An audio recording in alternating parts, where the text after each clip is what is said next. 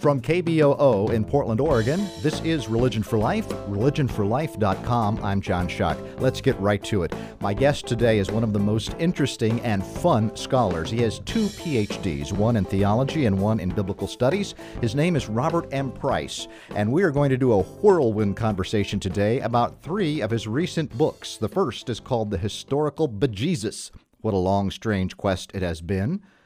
The Amazing Colossal Apostle, The Search for the Historical Paul, and Preaching Deconstruction, sermons employing the deconstructive philosophy of Jacques Derrida and the death of God theology of Thomas J.J. Altizer. Robert M. Price, welcome to Religion for Life.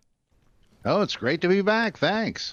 All right. I'm glad to have you here. Let's start with Jesus. The Historical Bejesus is a survey of the historical Jesus search since Albert Schweitzer. What fruit has come out of this quest?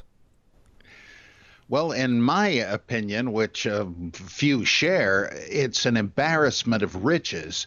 There have been so many reconstructions of the historical Jesus in the last decades and, maybe longer since Schweitzer, that are all pretty plausible and reasonable, just depending on what you think the state of the evidence is. Like, what are the authentic words and deeds of Jesus, if any?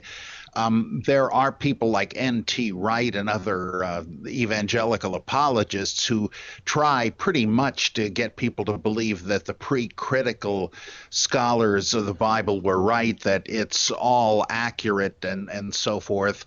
Though even if you said that, you would still have a lot of differences, or some anyway, but between this and that sketch of Jesus' motivation and such.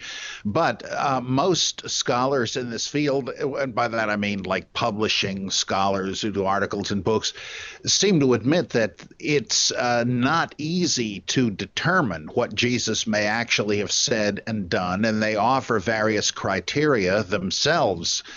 Matters of dispute, but you have to have some criteria to separate the wheat from the chaff, and it's not that clear. And so you have different resultant databases and different Jesus reconstructions based on them, and they're all capable and ingenious and competent scholars who do this, but it's just the evidence is not that clear either what it means. I mean, there's another biggie. What does kingdom of God mean? And what did Jesus mean by his extreme sounding ethics? How do you take them? Schweitzer had one way. Those who espouse a cynic Jesus have others, etc. It's just an embarrassment of riches. It could mean a lot of things, and therefore it's difficult to know which one, if any, is correct. You had, I think, over 20 different pictures, I think, in your book of there portraits. Are more. And there are more than that. So from your perspective, is the Jesus as we find him in the Gospels, I guess both in the Bible, and then you got outside the Bible too, a composite of historical characters or wish fulfillment or what? Both. I think that I espouse the Christ myth theory as what seems to me the most plausible interpretation, though it's not dogma. There's no way to know. But I tend to think there was no one historical Jesus, but as you anticipate, various parts of the story are probably borrowed from, even unwittingly, from figures contemporary with the ostensible time of Jesus, like the passion narrative of Jesus. There are features of it that look so astonishingly like the episodes involving Jesus ben Ananias, a prophet predicting the destruction of Jerusalem, who was hauled before the Roman procurator and flogged, but would answer not a word, and eventually, though let go, he perished during the siege of Jerusalem, as he had predicted. The entry of Simon Bar Gioris into the temple to cleanse it of the zealots who had occupied it, and the procession that that he was given for that, the palm leaves and all that, so much like the triumphal entry, the signs at the crucifixion and the mourning women who attended the crucifixion of Cleomenes, the radical Spartan king. There's several things that look to me a little too much like the story of Jesus, and then there are loads of mythic parallels, dying and rising god religions of Attis, Adonis, Baal, Osiris, Hercules, etc., that we know were not only in the same neighborhood but known by Jews who were not necessarily hostile to them. Then there are such similarities between Jesus in the Gospels and Elijah, Elisha, David, Moses, Joshua, that even the wording in certain stories looks like it was just taken right out of the Greek translation of the Old Testament. That I think, yeah, you've got a lot of mythic, literary, and historical characters or features thereof that have come together in the picture of Jesus. Now, there could have been a historical Jesus, but it just seems to me what's the most likely reading of the evidence, and there's no definitive one. It's certainly I wouldn't dare claim, oh yeah, Burton Mack and David Seeley and John Dominic Crossan and all these guys are just flat wrong, and it's obvious Price is the prophet of truth. It'll be absurd. And I don't think any of them would say much more either. So, it's a very foggy thing. And maybe Bultmann and the gang were right decades ago when they said, well, you can't really know much about a historical Jesus, but maybe you're supposed to reckon with the Christ of faith instead. That kind of makes a lot of sense to me. Well, how would you date the Gospels? And how did the Jesus tradition begin, do you think? I mean, if he is mostly a literary composite, how did that get going? Well, it seems to me that, for one thing, the date of the Gospels almost doesn't matter, because when people think it does, they are trying to measure a longer or preferably shorter distance between the Gospels and the man behind them. If mythicism is anywhere near the mark, you can't start with between 4 and 6 BCE, as they say, before Herod's death and so on. The bottom drops out of the thing, and you're looking at a possibly slow evolutionary process where different currents of ancient Israelite religion and contemporary mystery religions of dying and rising gods, stories from hero cults, from Apollonius of Tyana, from gods like Osiris. All of this stuff may have just been tributaries feeding into this stream. The name Jesus, Yahweh is salvation, may simply represent the idea that he was one of many theophanies of Jehovah. I mean, that's possible. So I think it was a gradual stream, and started once you had a Jesus figure as a divine entity who appeared on earth perhaps, but had given his life in the same way the Gnostic man of light had done, up in the higher heavens, the concentric heavens they believed in, and that gradually the Gnostics and the emergent Catholics and perhaps others decided they needed to claim a historical Jesus in order to get the copyright on who has the true Christianity. And this would account for different datings of Jesus we find between the Talmud and Irenaeus and Luke and so forth. You needed a founder who was not too far behind you in history, because you wanted to be able to say, yeah, you can shake the hand that shook the hand. The guys that taught our bishops got it right from the horse's mouth. And as you went later in history, you had to move Jesus up to maintain the same relative distance. So I think once you had a historicized Jesus for purposes of theological authority, then people began to create these various stories about him, not out of thin air, not out of whole cloth, but out of the stories of other heroes, gods, and saviors. So I do think, however, you can discern dates for the Gospels, and I tend to think Mark is written around the end of the first century, partly because of tree rings in it, where you can see successive delays of the parousia, the second coming of Christ. The church is embarrassed, like Harold Camping's followers were, and continued to push it off. Well, that takes a lot of time up. I think Matthew, who essentially produced a beefed up version of Mark, Matthew and Luke and John were probably close to the middle of the second century. Usually scholars of all stripes say, well, they go with the earliest possible dates, assuming there was a historical Jesus, and for them that's good enough. And I think, well, wait a minute, where do we really have any evidence that people were reading these texts? And I don't think you have it until Irenaeus, writing around 180 CE or AD. So I see internal evidence makes me think the Gospels had not appeared very long before that.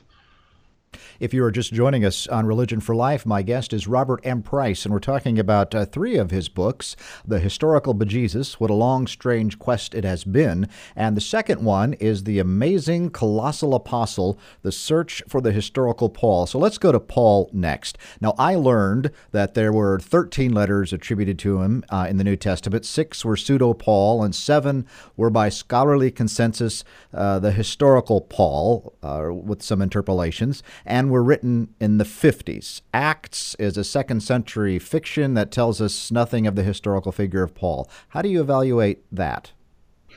Well, I have surprised myself in recent years by coming around to a view I once considered as crazy as I considered the Christ myth theory, and that is the theory of Bruno Bauer, W.C. von Manen, and others belonging to the Dutch radicals, as they were called, the school of Dutch radical criticism.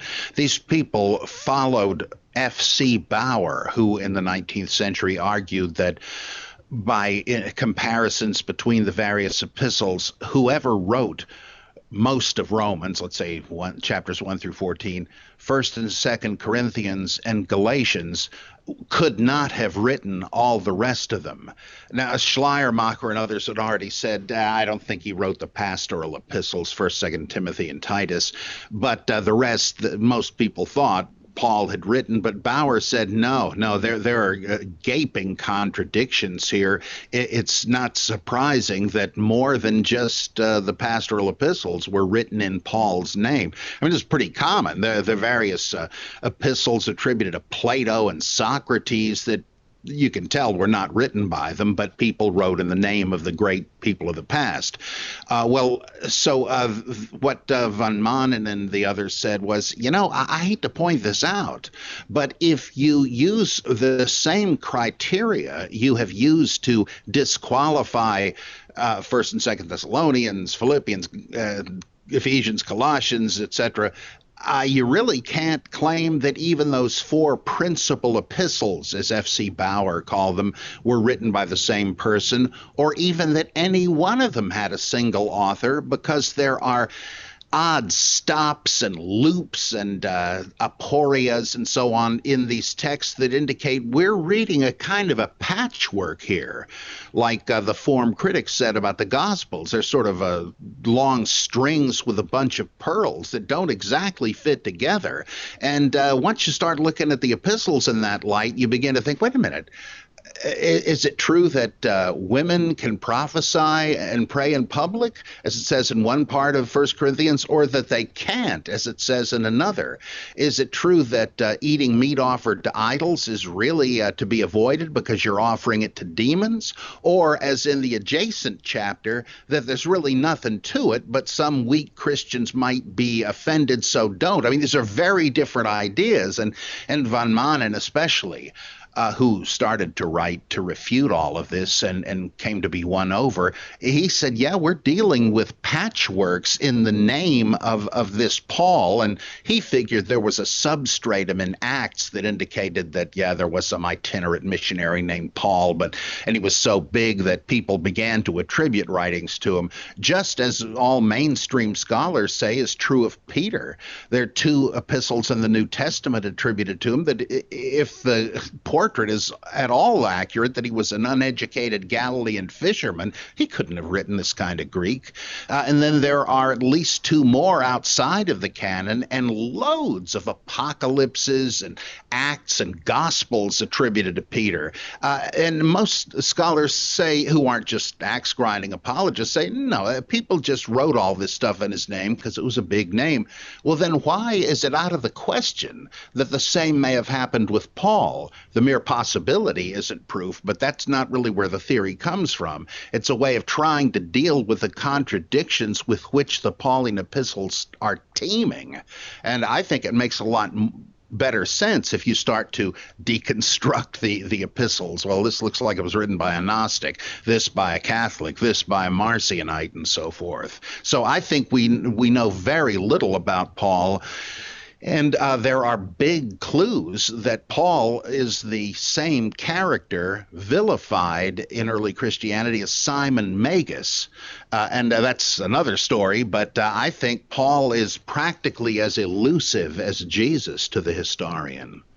So that's what I was just going to ask. Was there an historical Paul, or is he as shadowy as Jesus? And it sounds like maybe he is. And so these letters attributed to him, as well as all the other stuff, apocalypses and Acts of Paul and Thecla and whatever, are written kind of by layers of different groups. So you might have the letter of, I don't know what, Galatians, let's say, and that might be a bunch of different folks kind of writing the letter first and within the letter itself contradicting it?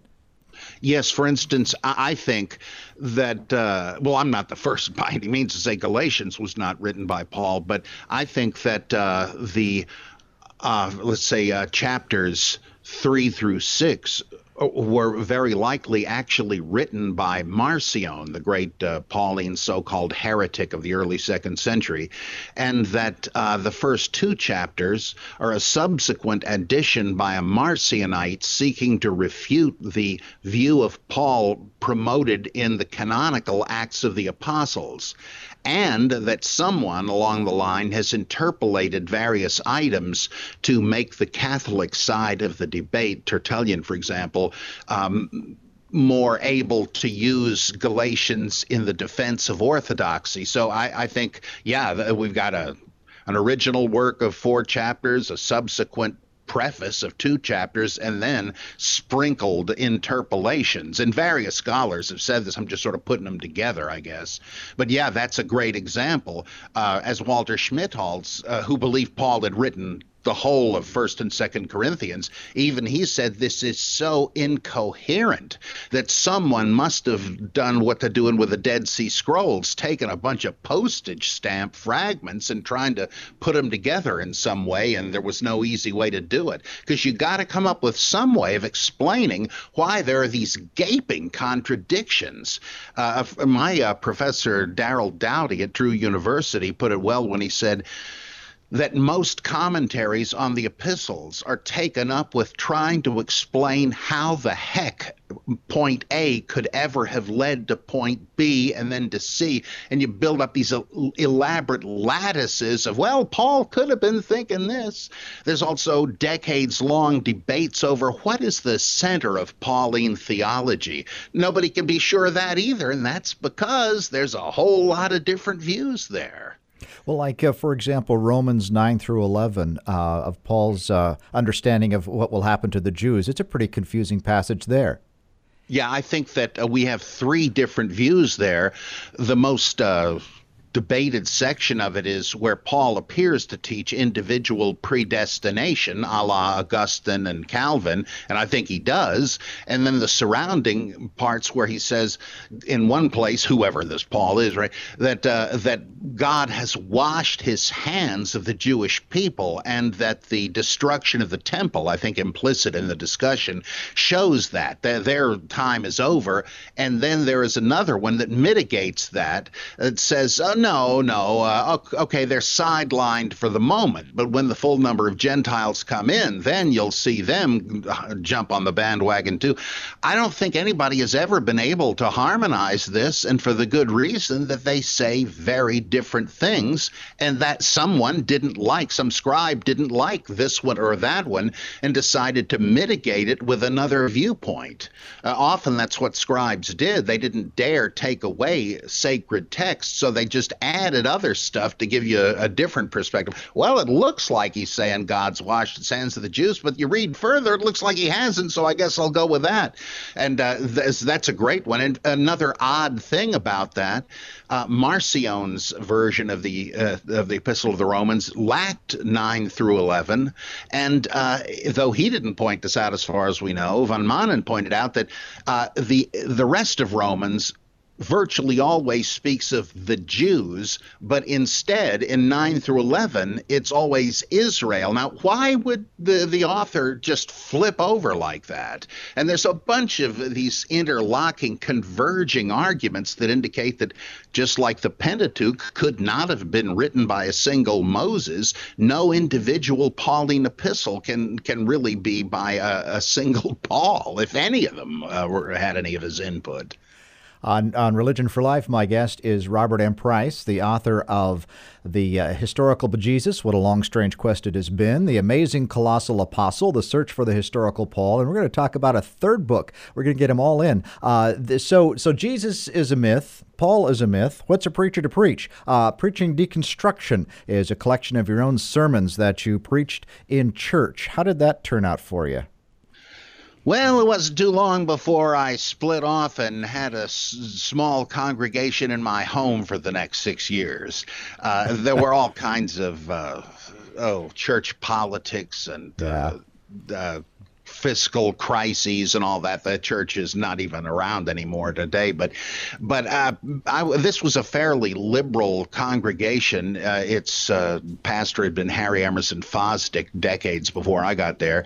And they were sort of broad-minded, but I think they didn't really like the essentially humanistic and non-theistic direction I was headed in.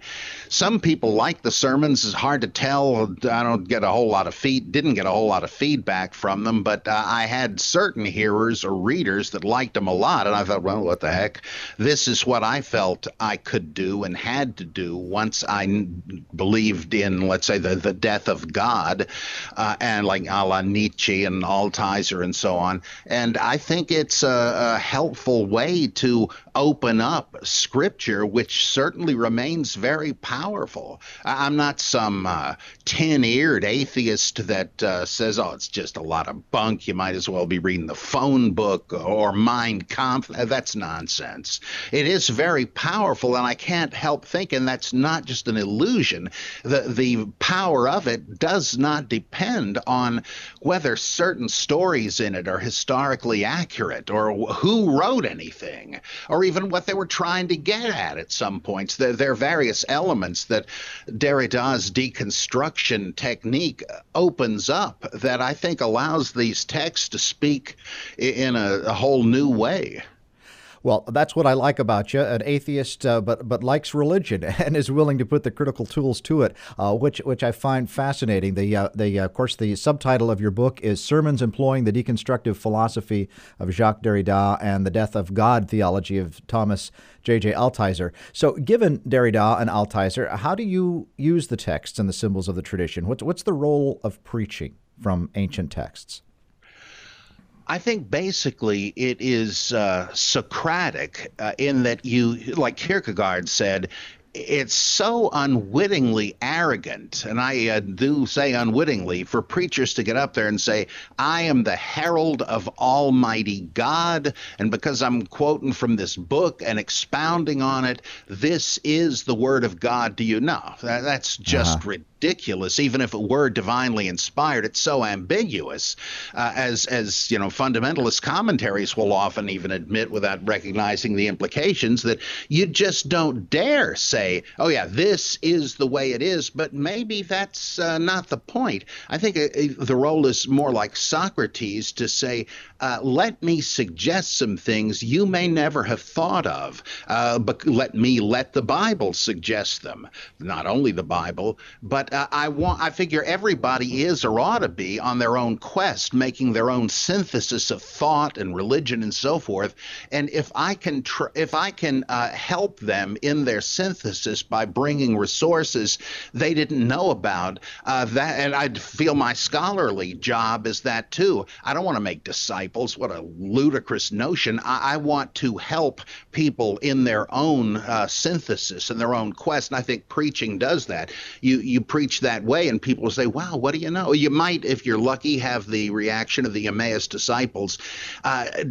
Did not our hearts burn within us as he opened the scriptures? That doesn't mean, wasn't it great to be brainwashed? Aren't you glad to be told what to do or to think? No. It's like it's sort of like the old personal savior thing, where fundamentalist preachers say, you know, God has no grandchildren, you have to be born again. Well, yeah, I mean, for it to mean anything, it's got to come from you and not be inherited. And so if you can prompt people to have a sort of Zen-like experience, like, wow, I never thought of that. Now that I have, I'm going to have to look at myself and things differently. So that's what I aim for.